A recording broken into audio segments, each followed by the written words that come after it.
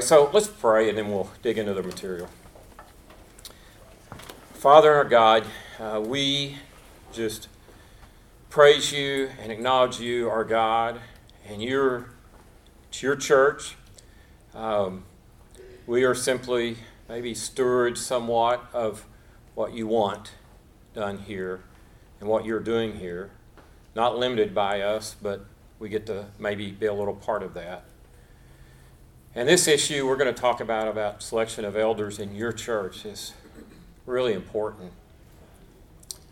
And we just pray that the things we say will be what you want said, and that your will be done in our churches as it is in heaven.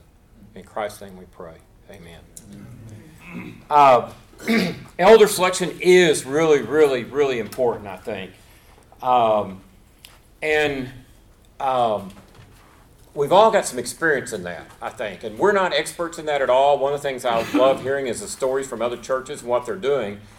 But I am 62 years old, and all that's been spent in churches of Christ that have elders, and I've seen a lot of different process and lack thereof. And I'm happy to say I hear a lot of good things now. But for a lot of us even, the idea of elder selection, I don't know how that makes you feel in your heart. Some, it's kind of like, ugh, because of different things. In our church is, I think I figured up, it's about 43 years old. And I came to it about 5 or 10 years into its existence. But I know for a fact, when I was there early and some times before me, for about the first 25 years of our church, elder selection was usually a painful experience in our church. It usually resulted after a minister had left or whatever, and then people were upset, so we're going to get new elders. Or people left, and we had a splant where we planted another church, not voluntarily but involuntarily, and it's time to have new elders, have elder selection. And so it's always kind of painful. And even not just new elders, but everybody resigned, yeah, and all new elders was kind of right. And you had to go through that process again. Yeah. But in the last about 18 years, I've seen some really good things happen and neat things happen, and we've kind of established a process we've used the last 3 times that we will share with you here in a little bit. We titled this The Good, the Bad, and the Ugly. We're not going to talk much about the bad and the ugly, but I got to share a couple of stories, and you've probably got some you've seen. I even remember, I didn't share this one with you though, I even remember back as a teenager, about 16 years old, sitting in church one Sunday, hearing an announcement that my dad's name was being put up for elder. And fear went through my body. Number one, I was his only child over the age of accountability that hadn't been baptized. 1971-ish. So you can imagine what that meant. And so I could see the pressure building in that regard. And I remember I rebelled against that pressure and didn't respond to that. And my dad was a very gracious, wonderful man. I don't think he ever intended any of that or wanted that. But I also remember a few weeks later when he probably criticized because he had a son that wasn't been dumped yet, that he removed his name from that process. That's a painful process. I remember some of those times at Southwest early on. I was still very young. I remember I hadn't been there very long, and we'd gone through a bad time, and so all the elders resigned, and we're starting a new elder selection process. And I remember one particular man, it was very clear he was campaigning for the job. And you're like, you got to be kidding me. I think there's a fine line between desiring a noble purpose and campaigning for that. I think God's will, he was not selected, but that was kind of eye-opening and kind of scary and such. I know of a large church in the South, even just about 3 or 4 years ago, where I have a friend that got a call at his work on about 3 o'clock on Wednesday afternoon. And one of the other elders came to him and said, hey, your name's been put up by the elders. We'd like to know if you'd serve as an elder. He said, well, let's talk about that. Let's think about that. He said, oh, well, I kind of need to know to tell the elders tonight at our meeting if you're in or not. And he said, well, that's the process. I'm out. I can't imagine that, but that, that's still out there and such. So, let's talk about, that's enough about the maybe not so good. Let's talk about the good. And I've visited with a lot of different churches the last few months when I told Mike I'd do this class, and I've heard a lot of good things about process in a lot of different places all over the country and such. So let's talk a minute or two here about just elder selection in general, and then we're going to share some of our process and stuff with you. One thing I do kind of want to mention is that a really good article, John Mulliken on the Hope Network, on his blog, there's a really, really good article. If you just go to the Hope Network and look, and it's there on elder process and selection, highly recommend that for your consideration. Okay, let's talk about Scripture. That's always a good thing to talk about. Unfortunately, in the area of elder selection, there is very little guidance from Scripture on how you go about doing this, isn't there? I mean, you go and you look and you're just like, Which hasn't stopped us from making some very harsh lines that we draw sometimes on other issues where there's very little guidance. And so many of the churches we've grown up in or that I've grown up in, had a very set system, even though there wasn't very much guidance from Scripture, which was always confusing to me. I didn't know they really got that. Right. And that's why I won't be critical, even of that church that I don't want that process, but if that works for them, they feel that's Spirit-led. And I will talk more about that in a minute. But I want to share 3 texts. The first one's Acts 20, verse 28.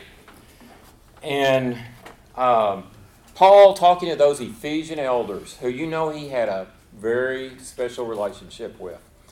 And he says to them, keep watch over yourselves and all the flock of which the Holy Spirit has made you overseers. That shouldn't surprise us, should it? Especially as we're talking this week at Pepperdine about Spirit-filled people. And I've always kind of talked in terms of that, but it really hit me as I was preparing this class, that's what we want to happen, is that the Spirit chooses our elders. The Holy Spirit has selected them and made them overseers. Now, in Acts 14, verses 21 and 23, talks about Paul and Barnabas appointed elders for them in each church, and with prayer and fasting committed them to the Lord. In that case, Paul and Barnabas says appointed them. In Titus 1:5, Paul tells Titus, the reason I left you in Crete was that you might straighten out what was left unfinished. That sounds like interesting work. And appoint elders in every town, as I directed you. Now, probably the idea, in our fellowship especially, of one person, especially the preacher, picking the elders, doesn't go well, right? And it doesn't go well also in our American culture of democratic systems in play, right? And we have to balance that. So what's the balance between, we don't see that in Scripture at all, but we live in a culture that elects people, right? And has these democratic processes. So how do we balance some of that with the goal, again, I think, of having a process that we can at least feel like the Spirit had an opportunity to step into and guide that process and allow that process to happen. And so I come to one fundamental thing. You'll see it we're going to share our timeline with you. It's a very lengthy process. And I think that's good, very honestly. In my life, when I have rushed ahead and acted pretty quickly, I've usually rushed ahead of the Spirit. And it hadn't gone well. And it's interesting to me in Scripture, and I'm trying to think who said it. All the stuff I've heard now, it's all kind of like, okay, was that Rick Ashley or that Brian Zahn or was that Christine Kane? But when those disciples in Acts chapter 1, first thing he told them was to wait. Yeah. Wait on the Spirit. And I think that's good advice for us in this process too. And such. So, I want to mention too, just a minute, we're not going to spend time in 1 Timothy 3 or Titus 1 and the kind of qualifications, characteristics type text that you have there, because that's not the purpose of ours. But I will say this. I think you're going to have to wrestle with that. And you're going to have to wrestle with how you deal with that in your process. Okay? I will just share with you from us, and this is just us. We look at that as qualities, not necessarily a checklist of qualifications. You see that? It's a big difference. And one of the reasons I say that, and we've come to that conclusion, is I think if you take it as a checklist, I don't know if you'll find anybody that will ever serve. Jesus Christ wouldn't serve as an elder. You take the checklist, okay? But I do think there are critical qualities that we want in the men that will serve in that capacity. So maybe what is needed is a process that is prayerfully, hopefully, Spirit-led, and consistent with that leading, also provides for input from the church, because that input can also be part of what the Spirit's doing to lead in this process. And another thing we talk about is maybe what's needed is a process that allows for the church and its current leadership to identify shepherds. And you're going to hear that a lot in our process. That's part of what we talk about, is identifying shepherds that the Holy Spirit has already formed and appointed and are ready to serve in your church. Okay? And I think that's a different thing. Does that make sense? So one phrase that we use in that is, instead of appointing elders, we're recognizing elders. There are already many people in our congregation that are shepherding, and we are appointing, or we are recognizing them and asking them to join this leadership team that their call now is to shepherd in a little bit different way. That's been important. That was an important realization to me when I first came to Southwest. We started using that language.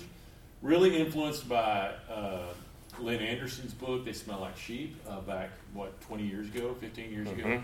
And influenced by some of those thought processes of shepherds are not board of directors.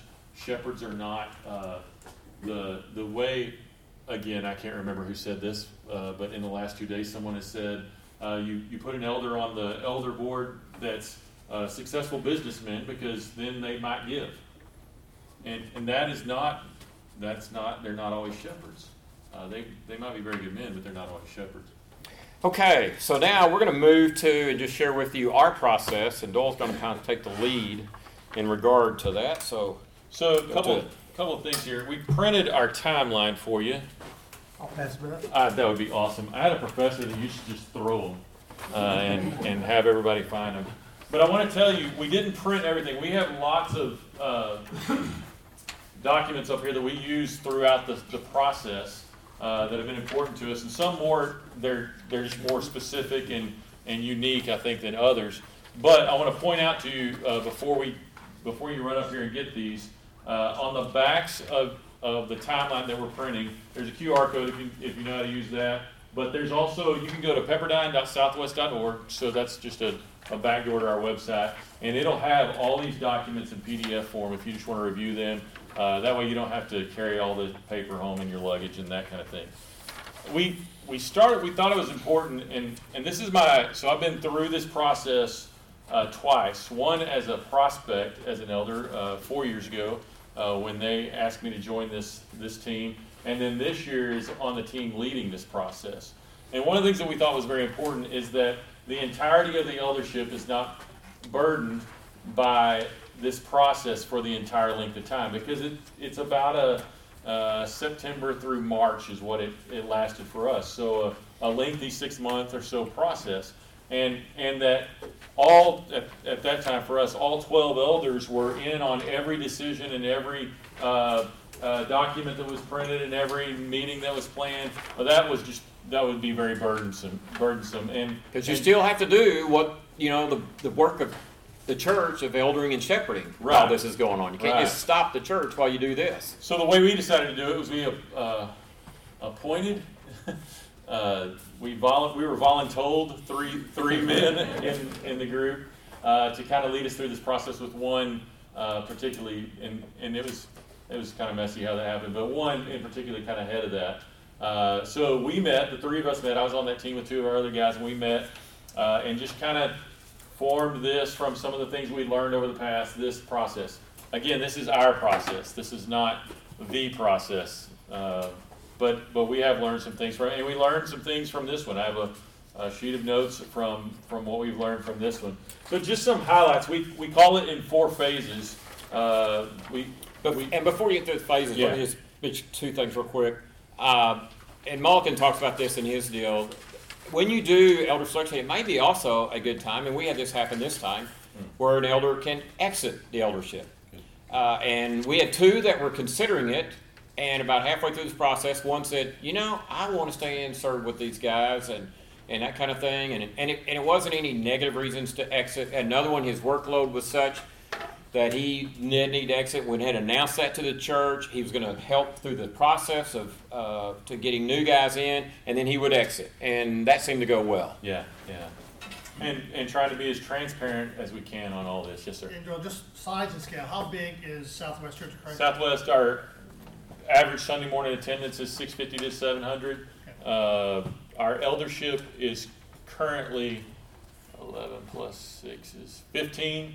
And we'll probably add another one, and we'll talk about that here in the next 2 or 3 months. Membership on the roll is about 1,100. Yeah. And do you have deacons as well?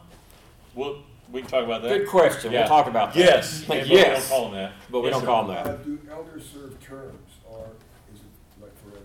No, not in our process. They're not terms. We do have the in our agreement. We have the opportunity to take sabbaticals. Jerry has took a couple of years ago. Took about a 4 or 5 months sabbatical. It seemed like for me sabbatical. 4 months. 4 months sabbatical to accomplish a couple of things. One was writing his book, finishing up a book, and one was a project for the elders. So we have those things built in, but we do not. We have not seen it necessary to serve terms and that kind of thing. So our 4 phases. We start with teaching and feedback from the body. And let me just talk about our teaching for a second. Brian Mashburn is our preaching minister. Brian's been with us for about 12 years now. He's fantastic.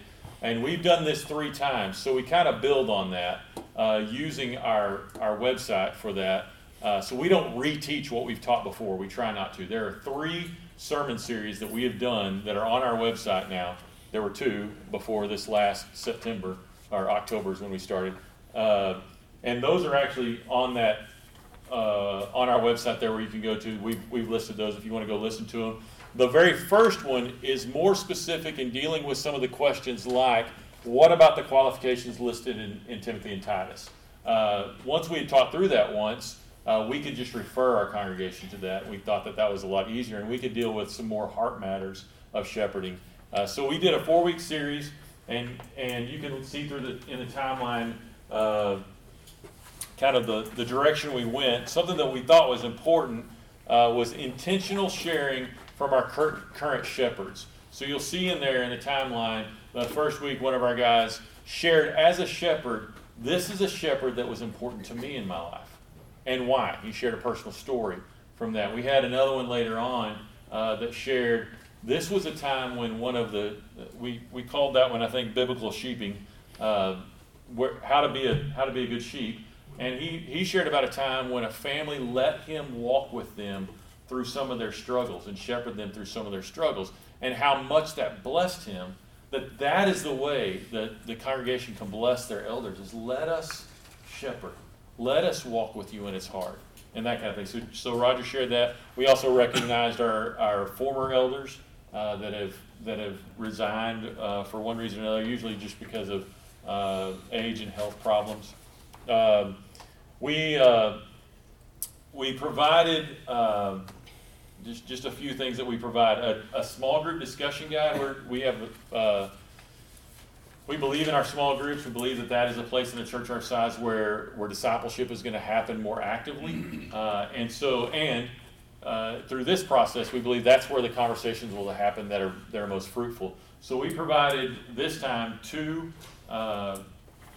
shepherding specific guides for our small groups. We've provided before some videos that go along with those. This time we decided not to do that. So in 4 weeks, we asked our small groups to hit twice and have those discussions. We provided a congregational expectant prayer guide. And let me say this. Yeah. We have about 78% of our church are in small groups. So that's a very effective place to do some of that teaching and stuff too, and discussions. We provided within this time a time of what we call expectant prayer.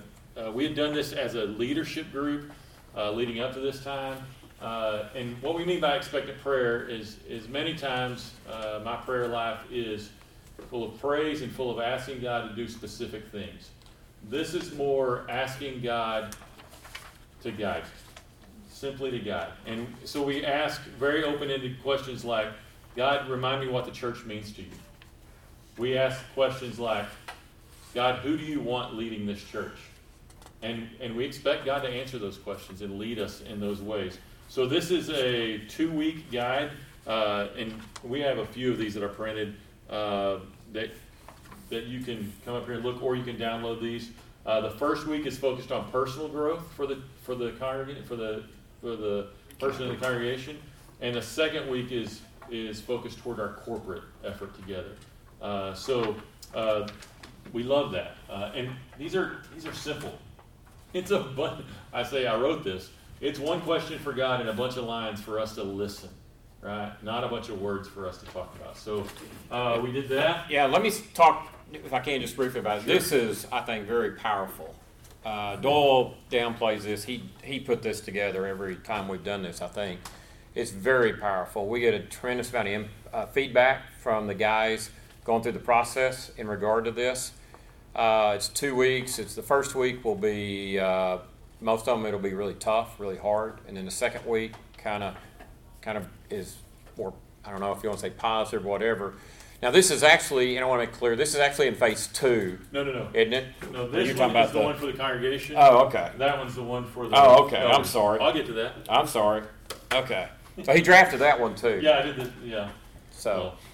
The other things in phase 1, during our teaching, remember this is all during teaching and really trying to orient us to, God, who do you want to shepherd this church?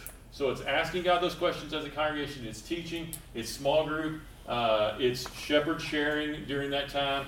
And then at the end of that teaching, and in this guide, by the way, we provide this, we provide the form that we're going to give them at the end of the teaching, which asks 3 questions. And this is the form that we give them. We have some of these printed too if you want them.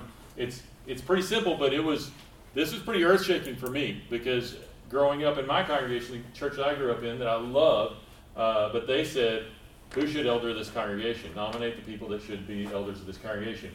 We ask these questions.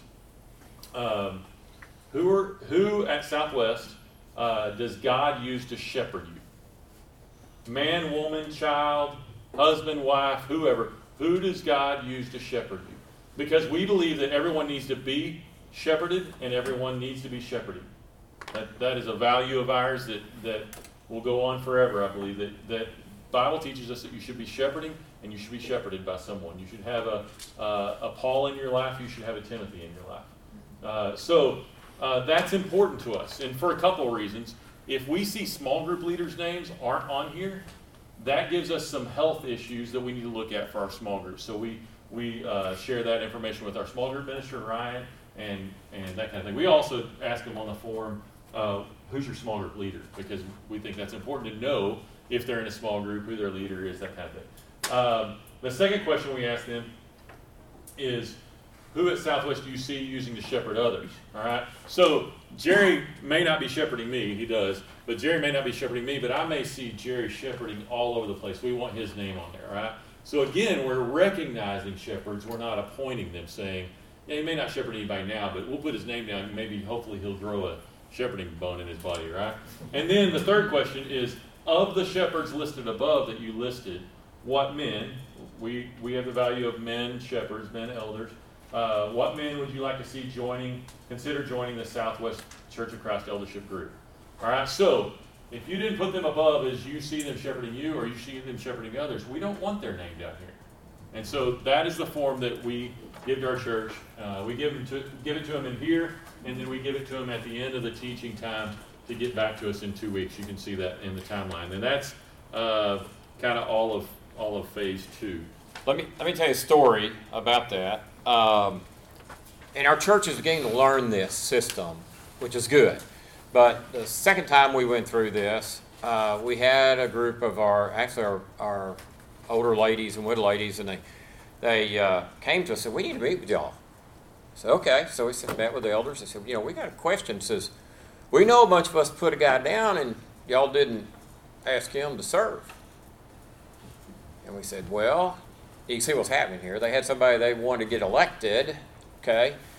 And because, we said, because he voted their party line. yeah. And we said, now, we don't just go by that third question. We also look at those first two to see, and when this gentleman, he hadn't been identified as one who's shepherding them or shepherding others. So you see what's happening? It's the old school Democratic, we'll just vote kind of thing and such. So there's some discernment by those three questions that's really valuable for you to do. Which is our next phase. That's walking into our next phase. So we get that to the congregation. We've taught them. We've seek God on it, and then we get the feedback from the congregation. That's the way we do that. And I think this is important that you have just a trusted person that it can be confidential, that all those things come to, and they can put it all together, because I think it is helpful to have all those compiled together. So I'm the one that does that for us, just because it ends up being my role. But finding someone that is trusted, before I came along, it was a secretary that we just trusted very, very much that would put all those numbers together for us. At the beginning of the discernment, we also communicate to everyone that was listed at the top of this as he shepherds me, he or she shepherds me, he or she shepherds others. Everyone in our church that is listed on that, and it was about 500 and something people that were listed out of our 650 regular attendants, were listed on the top two portions of that they are shepherding someone. That's victory to us. That's our church is shepherding each other. That's what we want. So we send everybody, and I have this letter up here somewhere, everybody in the church that their name was mentioned, a letter just saying, thank you. You were mentioned as a shepherd by at least one person. We also take this time when we're compiling all these numbers, and we compile them as shepherds me, shepherds others, and recommended as an elder. And we look at those numbers. We look at our own numbers as elders. And it's a red flag to us if my name all of a sudden doesn't have anybody that I'm shepherding. That's a red flag, because sometimes we get in as elders, we get busy, and we stop shepherding. We're doing other things. So that's an important thing for us to have real conversations with each other. And then we enter in a time of discernment. You can see it on the schedule, kind of how we do that. Discernment with the elder group and looking at those forms and looking at who's popping. And we don't have a number set. We just see it. The Spirit kind of leads us to which ones to invite in, reaffirming each other. We spend some time talking. There's many times that we spend some time talking to individuals that their names may have shown up, but we know some concerns that we already have, and we want to talk through that with them. Sometimes that we come to agreement on that. Sometimes it's no, we understand. We don't need to enter into that right now. For whatever reason, they had that kind of discussion with me when they asked me to come in, because it's a unique thing for me because I'm on staff. I've been full time there for 17, nearly 18 years now, and so that was a unique conversation they needed to have with me before I would enter into the conversation. And then once we made an initial 8 invitations into the process. They come to what we call decision point number 1. Decision point number 1 is simply, I will enter into conversation with God and you guys to discern whether I should go further into the process. This is not a time where we announce their names to the church. That's a little bit later. And at that time, when they enter into the process, we have a time of worship together as elders and prospects is what we call them at that point. And then we give them this prayer guide. And again, it's available on that website. It's on the back here. And there's 6 or 7 of them available up here. And I'll tell you, this was written by me, but man, I stole it from a lot of different people. And Brian helped me with it. And we've changed it over the years. But this is a 14-day guide, a 2-week guide for the prospect and the elders to go through, and it is discerning, am I supposed to be an elder at Southwest? It is a study guide. There's a scripture At each one, there's a time of praise, there's a time of confession, there's a time of asking God, and there's room for journaling. There's a time of listening, and you can look through that sometime if you want to, but they're guided specifically for, am I supposed to be a shepherd? And What's it called? This one, I just called it Desiring a Noble Task, but on our website, it's called, on that back door that I listed there, it's called Elder Discernment Daily Devo is what I call it on there. It's on the back side, about 5 down on that, yeah, right there. Doyle, I think in that too, is or not, correct me if I'm wrong, there's prompts in there toward having conversations with spouse and with your children during that process too, which I think are really valuable. Right. There are times that we're calling them to pray for their spouses and their children. There are times that we're calling them to have specific conversations with spouses and children, depending on spouses and our children's age too. I mean, we want them to have the conversations with children no matter what the age, but it changes if your children are off at college or grown and married and that kind of thing. And during that process, we also call them to have at least 2 conversations with current elders, conversations and prayer times with current elders to help them in that discerning process. And then we get together and meet about that, and they make decision point number 2, and that is that we are willing, we want to go further into the process, and we want to be announced, or we're willing to be announced to the church. At this level for us this year, we invited 8 in, and 1 said, through this 2-week discernment, I have discerned that it's not time for me, and I don't want to step in further into the process. And I think every time we've had at least one Yeah. come to that discernment. Yeah.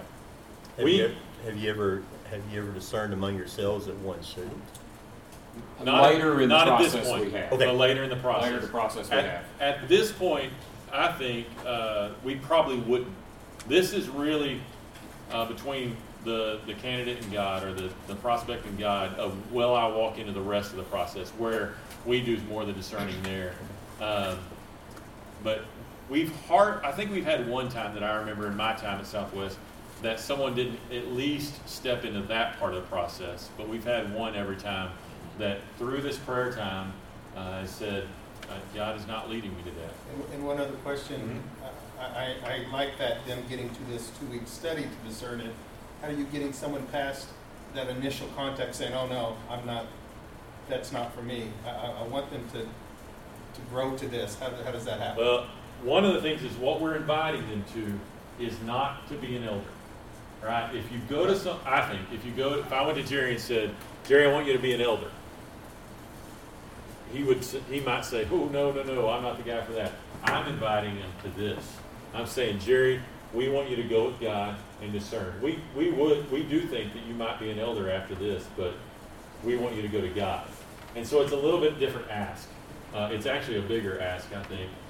But I think that's why more people have not said no. Yeah, if someone said no, absolutely no to that, we would respect that. Uh-huh. And but most of the time they'll do that. Now, we did have some conversations with some people that had a lot of response that they're shepherding other people and shepherding people, and they should maybe look at being in the eldership, or even just a large number. And we did go have some individual conversations with those that we did not invite into the process, because we knew with them some things going on in their life. They're just swamped with so many things going on. They've still got a lot of young kids at home and dealing with all that this is probably not a good time, but we wanted them to know that. So that's kind of addition to send those letters out. And those conversations usually go really well. The desiring the office is really becoming a stumbling block to some. It is, yeah. Mhm. And that's not I like what you said. I don't want someone that does necessarily desires that appointment. Mm-hmm. It's a fine line. It is. Exactly. But I understand the humility of someone saying, "Oh, but I want to keep." And where I can just speak personally, where I came to on that, because I didn't desire it, or I came to personally on it because I'm called to desire it, if I'm going to take it, is I desire it because God's calling me to it. And I don't want to live outside of what God's calling me to. It's miserable. I've been there. And so that's why I desire it, because I know that's life for me, is being where God's called me to. So phase 3 for us, we'll walk through these a little bit faster maybe. Phase 3 again starts with decision point number 2, which is I've gone through this. I'm ready to have my name put before the church. So it's a more public discerning and acclamation is kind of what we call it. The public discerning is the church now is invited into this, and they know their names. We ask them to pray for them. We make an announcement to the church. We send them a letter with a list of the men's names. We ask them to pray. We ask them to bring their concerns to us during this next time, which this one lasted about 3 months because we spend time discerning. We think it's very important. There's a lot of things for us to get to know. I can't imagine, and now I didn't know my wife for as long as my mom wanted me to know her before I proposed to her, but I can't imagine me going up and saying, hey, you want to go out, and the next day proposing to her. Now that I think through that, that's about what my dad did with my mom, so maybe it works. I don't know. It's risky, though. It is risky, yeah. So some of the things that we do, and you'll see our meeting schedule, and some of that I'll explain in the way we're set up to lead. Okay, we about 3 years ago discerned that leading as a group of 12, everybody trying to do the same thing, was just banging our heads against the wall. Some aren't gifted for some of these things, and some just don't love it. So we're set up with 3 different kind of committees. We have our vision team. There's an importance for us to keep our vision team small because the vision types of all church thought processes are hard to do in big group, and not so many people think in big picture vision. We have what we call the care team, which is charged to care for the church in every way that you can think of, whether that's caring for our missionaries, caring for people that are sick, caring for people that are missing, caring for people that are hurting, all those kind of things. They're charged with that. And then an even smaller administrative team, because of my service on staff as kind of the administrative minister, I chair that team with one other elder that we bounce ideas off of, but that's just taking care of all the nuts and bolts of making church happen, or not church happen, making the business side of the church happen. You know what I mean. People got to get paid. We got to do payroll, right? So admin team, taking care of vans, all that kind of stuff. All right, so it's important for us for when we're inviting 6 new guys that some of them grew up in the Church of Christ, and this is not the way their church functioned, right? And so they assume they're just coming into a board of elders like their dad was on and their granddad was on. It's important for us for them to experience what it's like to be a shepherd at Southwest. So we invite them in. There's one time we asked them all to go to the care team meeting. And at the care team meeting, the chair of the care team at that time, which is one of our ministers, by the way, not one of our elders, because, well, we can talk about that some other time. His charge there was to indoctrinate them on what the care team is about. We invited them to come to the vision team if they were interested. When we had our vision team meetings, in our rhythm of meetings, they could come to that. Several of them did. They wanted to see what we did in the vision meeting. Some of them came to one and said, I never want to come back to another vision meeting. And I can't blame them after that vision meeting. The admin team is the way we're functioning right now. We really didn't invite them to any meetings because those aren't really meetings. It's just kind of as you go kind of stuff. So it's important for us to get them experiencing our rhythms of meetings and that kind of thing. It's also, and you'll see on your schedule there, important for us to understand some of our core beliefs and core practices. And what I mean by core beliefs is not core beliefs. Our core beliefs are Jesus Christ is the Son of God. He's born of the Virgin Mary. He's one triune God. All those things that we all know. We all know that we agree on that. You wouldn't get to this part in the process if we didn't agree on this. We're talking about some maybe key beliefs would be a better thing to call them. And they're ones that are especially hot topics in our tribe. So we needed to talk through some things like, in what we called our key beliefs or core beliefs, like where we stand on the women's role, where we stand on instrumental music. What other things are on there? I have all that, but some of our freedoms that we have in Christ and how we use those freedoms, right?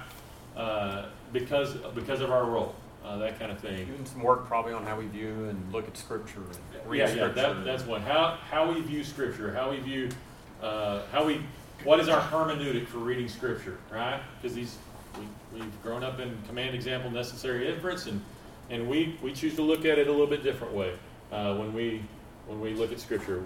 That's not what this class is for, so we won't get into that. But there were probably about 5 or 6 things we worked through. And those are not necessarily, you have to agree with these, but I think these guys need to know where the eldership they're joining is on those issues. So that a lot of times that's where you will have a guy comes up after a while and says, you know what, I'm probably not quite there yet. Don't know that I've got issues. We had one guy this year with that, but I'm not quite comfortable with some of that, so I'm going to step out of the process. And it was a healthy way for that to happen. We just, that is so important to us. And again, I'll bring up the marriage because this is a very important relationship when we're working together. If I'm dating my wife and I find out she's a Longhorn fan, it's over. You know, if I find out, okay, music is important to me. If we get to know each other, and we find out that I love music and she can't stand music, well, that's going to be a problem. Now, that's not even as important as some of the things that we're talking about here. But, man, if we don't come in with mutual expectations, it's just a recipe for disaster, we think. The other things that we talk about, and we spend 2 Wednesday nights talking about these, are our core practices. Just some of the ways we operate that you need to know as you're coming into this family of leadership. This is the way we operate. Those are things like this system, which they had gotten by then, but this is the system that we operate in. The relationship between ministers and elders. How does that work? Is Jerry my boss, or is the senior minister the boss over everybody, and how we function that way? So we get to talk about that. We have a covenant or a leadership agreement, a code of conduct, and we have a copy of it here, and it's on the website. And this is something that all the elders end up signing at the end of the process. But we go through this. These are the ways that if it's a 6-5 vote, it's not minority rule.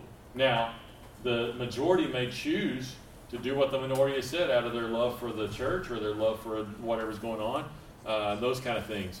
But those things are listed in here. And what we call dynamic governance. It's a version of dynamic governance, if you've ever been introduced to that. It's how we have discussions and make decisions. And boil it down, it is everybody gets a word, and your job is to worship as you listen, right? And it is an active worship as we listen to each other, expecting that Jerry was put in that room for me to hear, not for me to convince, right? And so it takes consent from everyone to make a decision. If there is a paramount objection, we'll stop. We'll have the discussion again. If we get to a point where we have to make a decision and we have to vote, we do vote. But that hasn't happened in 6 or 7 years. And the real gist of this dynamic governance is that we believe that the Holy Spirit speaks through all of us. And I trust the voice of all of you even more than I trust my own voice individually. Right. And so I want to hear from everybody and through this discern what the Holy Spirit has for us as a group. And so most of the time through this process, it never comes down to, it's almost always we have consent of the whole group to move forward with whatever it is. Yeah, so those are some of the things that we discussed. Make sure everybody understands this is how our family operates and that kind of thing. We scheduled during this discernment time, we scheduled one this time, and this is one of the corrections I'd like to make next time we do this. Time for our wives to meet together. And because, again, Sally might have grown up in a church where her dad was an elder and she never saw him, and he was always angry about the church. And so she's got a lot of misgivings about church where she can meet with our wives and then say, no, that's not what it's like. Yes, it is a calling that you make sacrifice to as an elder's wife. But this is how our guys function. We fight for each other's families. That is first on our battleground, is fighting for each other's families. So they had one time of prayer together, I think, in the future. And then since we've ordained, they've had another brunch kind of thing together, just to pray together and enjoy each other. But I think the next time we go through this, we would involve wives a lot more. That's just where I'm feeling. One of the big events that we schedule on here that you'll see on your timeline is a discussion of a vision topic. It was a 3-hour Monday night elders meeting where we wanted to experience dynamic governance with 12, 18 plus ministry staff, so about 24, 25 people, which is hard to do because everybody has a word. And we wanted to discuss a hard topic for our church that we're actually, it wasn't just a game that we were playing. We wanted to make a decision. We made a decision. It wasn't very good. Well, it was just kind of a, okay, we'll put that off to a later decision. But we kind of tabled it, but there was reasons behind that. We kind of knew that was going to. But here's what we discussed. We'll give this to you. Is this okay? Yeah. Just don't tell anybody back at our church we Yeah, talked yeah, about this yet, okay? It's not out there for everybody. We discussed as a leadership because we wanted something real that would get you in the hearts. Like we discussed, hey, are we going to change the carpet? If your elderships are having those discussions, just please stop. We discussed because of some of the discussions that we had been having with our neighbors and people we're inviting to church. We discussed whether we or not we should take the name Church of Christ off of our building and off our sign because of the barriers that puts up to our community, because of the judgments they have of our heritage. But the question we actually asked was a little different. We Yeah. asked the question to really, do you believe Scripture, that scripturally we could change the name? Well, yeah, It's kinda how we do we it. asked 2 questions. The first question we asked was, scripturally, is it okay for us to change the name? And we went around once and we got full consent from everybody. This is our voting pattern. It's not gig 'em, I promise. We voted and everybody was good with that. The next rounds, that took a little bit more time and a little bit more heart, because you can agree that it's okay until it's our sign that you're talking about, right? And then it became a little harder conversation, and a great conversation about our love for the lost, our love for people that have all that kind of stuff. So, and it was real, and it exposed some things in us, and it allowed us to have other conversations that were very, very good. All right, what am I missing, Jerry? I think that's it. Oh, dealing with Decision point any 2. objections. Yeah. That's one of the things that people always ask about. How do you deal with objections? And we do it every way that you can, it seems like. Sometimes it is brought to the full eldership. We meet with certain people that have an objection. Sometimes we say, you have an objection with brother so-and-so, we think you should go talk to them. And some objections that were brought to us have been brought to us in the past. We've met with the candidate and they've decided to step out or step out for a certain time to where then they can come back into the process while they're dealing with stuff. So we do deal with objections, but we can't give you, this is the way we do it every time because it depends on the situation, right? Yes, question. Yeah. So this meeting you're talking about, was that with the prospective ones to join the eldership? The one that we The discussed, the hard one? Yeah. Yes. Well, We yeah. want them to experience that process. Heard that process? Okay. Because at some point, if they join, we're going to have a hard discussion. Yeah. Whatever it might be about. We need to let go of a minister. It's going to be a hard discussion. So we really thought it was important. For them to. Again, in the marriage thing, when I am counseling someone premarital and they say, "Oh, we've never fought," I'm like, "Well, you need to, because you need to see how you deal with each other when you fight." Now, we didn't fight, but you need to see when you disagree. You need to see how you deal with each other. So, I thought it was a very good night, a very productive. Well, I think it also shows how present leadership deals with stuff, even if everybody's in agreement or whatever, just the process of going through. Exactly. Sure. Yeah, exactly. Sure. Very good. One of the things in that were practical. Most time you look at your eldership and you think, okay, these guys are probably, because everybody's a little different, tend to be, this guy or this guy, this guy are probably a little quieter, and these guys probably talk more, and that's a reality. And so you tend to think, if you're not in eldership, you will think that they kind of have a tendency, the stronger personalities, to push things through. What people will see in that dynamic governance, I think, is that is designed for that to not happen. Does that make sense? Mm-hmm. And so you'll see those that are even a little quieter speak and be heard and valued, and it's a really good experience, good thing. Yeah. So phase 4 is last steps. Phase 4 is the elders, the current elders meet, discuss if we have any misgivings, and I'll tell you, we've had times where we've had guys that have gone through the whole process, and we get to a point where we say, like you asked earlier, where we say, we don't think it's time.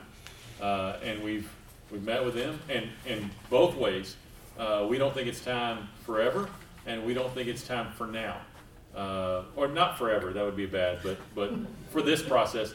And sometimes, Dan Johnson's example of this, he came in with you, no, right after you. Dan was at a point in his life where he just said, I can't do this now. It's not smart for me to do this now. And the elder said to him at that point, okay, but the invitation is open. And so when you're ready, when things settle down, come back to us. And that happened about 6 months later. That's a process we're in with someone else right now, that through this process, we discern together, it's not time now, but in about 6 months, I think he's an accountant for one thing. It's during tax season, yeah. and it's just like, Yeah. this is not a good Let time. me get life settled down, take care of some things, and then I want to consider that again. So we do that. We meet with the candidates.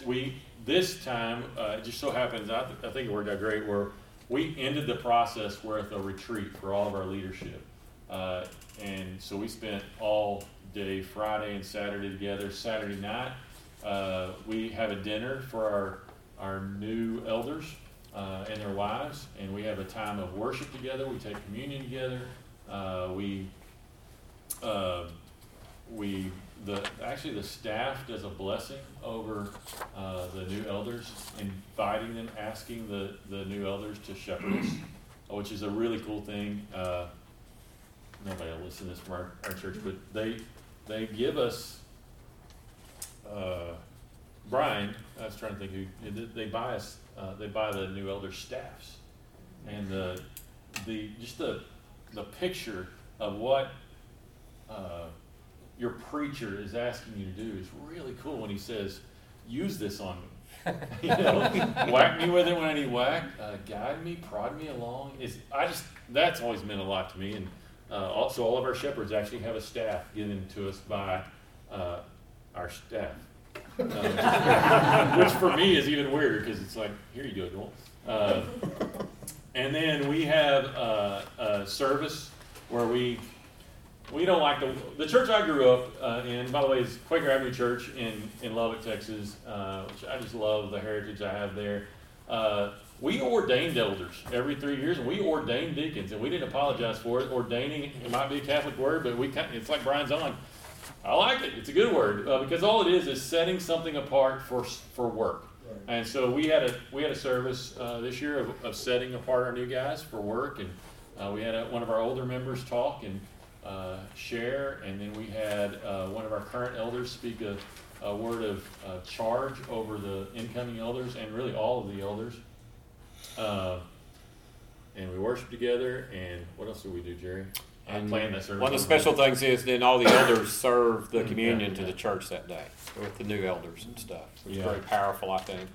Yeah, the first, that's one of my favorite things. The first act as an elder is to serve the church communion, which I think is pretty symbolic. I think y'all get that. So that's our process. There was a question earlier about deacons. I want to address that because that's one of the core beliefs and it's one of the things we taught about in our sermon series, by the way. And when I say taught about it, I talked about it for like a hot second and we're done. We've discussed this a lot in deacons.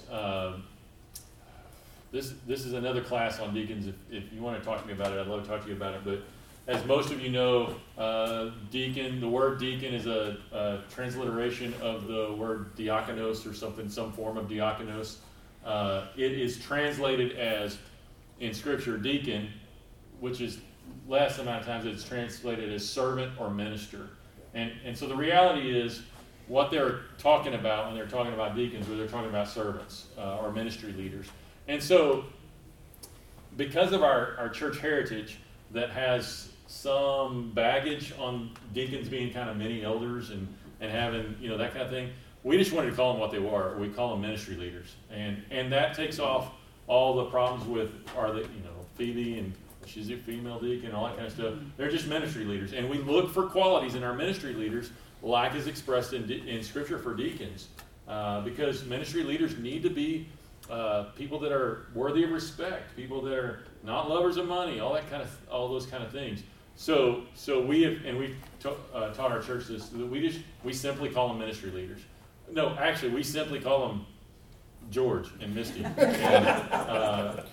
And we do commission them. We lay hands on them and commission them often for ministry. We've done that recently with people that are going out to do a specific ministry. They're leaders of ministry. And so we commission them as elders to go out and do those things. Sometimes it's a ministry within the church. Sometimes it's in our community. But that's what we do. It's just what we do. Not the right way. It's our way. Okay, very good. Any other questions? Yes. So the one process that I've seen overlooked time and time again is the process about being well thought of by outsiders. Uh-huh. Is that something you guys deal with in your process, and how do you deal with that? Because I've seen that just overlooked. Mm-hmm. I think it's done in an organic kind of way. I know that's an issue we talk about when the elders are discerning. We've also had some issues come up where our members have come to us and said, hey, my friend knows this person outside the church and there's an issue here, and we had to step into that and walk through that. Yeah. So But we do think it's important we because do think it's very important. Because if Joe's an elder at that church and he's known to be a jerk at his office or wherever, that doesn't reflect on, that reflects on all of us, the entire church, and maybe all of us. We could even say, at least they may move to your town. Other questions, anything? I know we kind of threw a lot at you. You're welcome to these materials up here as long as it lasts. There's only a few copies. You also can get them off our website, that kind of thing. Be happy to stick around afterwards for a little bit and visit and answer more questions if you have any. Let me pray for us again and we'll be done. Father, I just ask you to bless each church represented by the people in this room right now. And we would beg that your Spirit lead us, and specifically lead us in our processes, especially in the area of elder selection, but in every way, that our churches bring you glory and honor, because you are so worthy. Thank you for Jesus, our Lord and Savior, the demonstration, the most powerful demonstration in all the world of your love for the world. And we love him, and we want the whole world to know him and to love him. In his name we pray. Amen. Hey, I want to say one more thing, because Jerry and I have talked about this. We had an elders meeting a couple of weeks ago, and it was after the process was done, and we're looking around at each other. And one of the things that was very powerful to me is that when I look around that room at all the new guys and all the current guys, I know that they're there because of the Spirit of God, not because of anything man has decided to do. I can serve with that all day long. When things get hard, the Spirit of God put all these men in this room. When things are great, the Spirit of God did all this, not us did all this. And so I keep on saying it's not the right process, it's our process. The right process, the one ingredient is the Spirit of God. And that's what I would just say from this, like just from this week here, that if we don't have some process set in that doesn't have this room for the Spirit to work, that's where I think we're going to go foul. So that's what I'll leave with. Y'all have a great rest of the week. Yep. Thank you.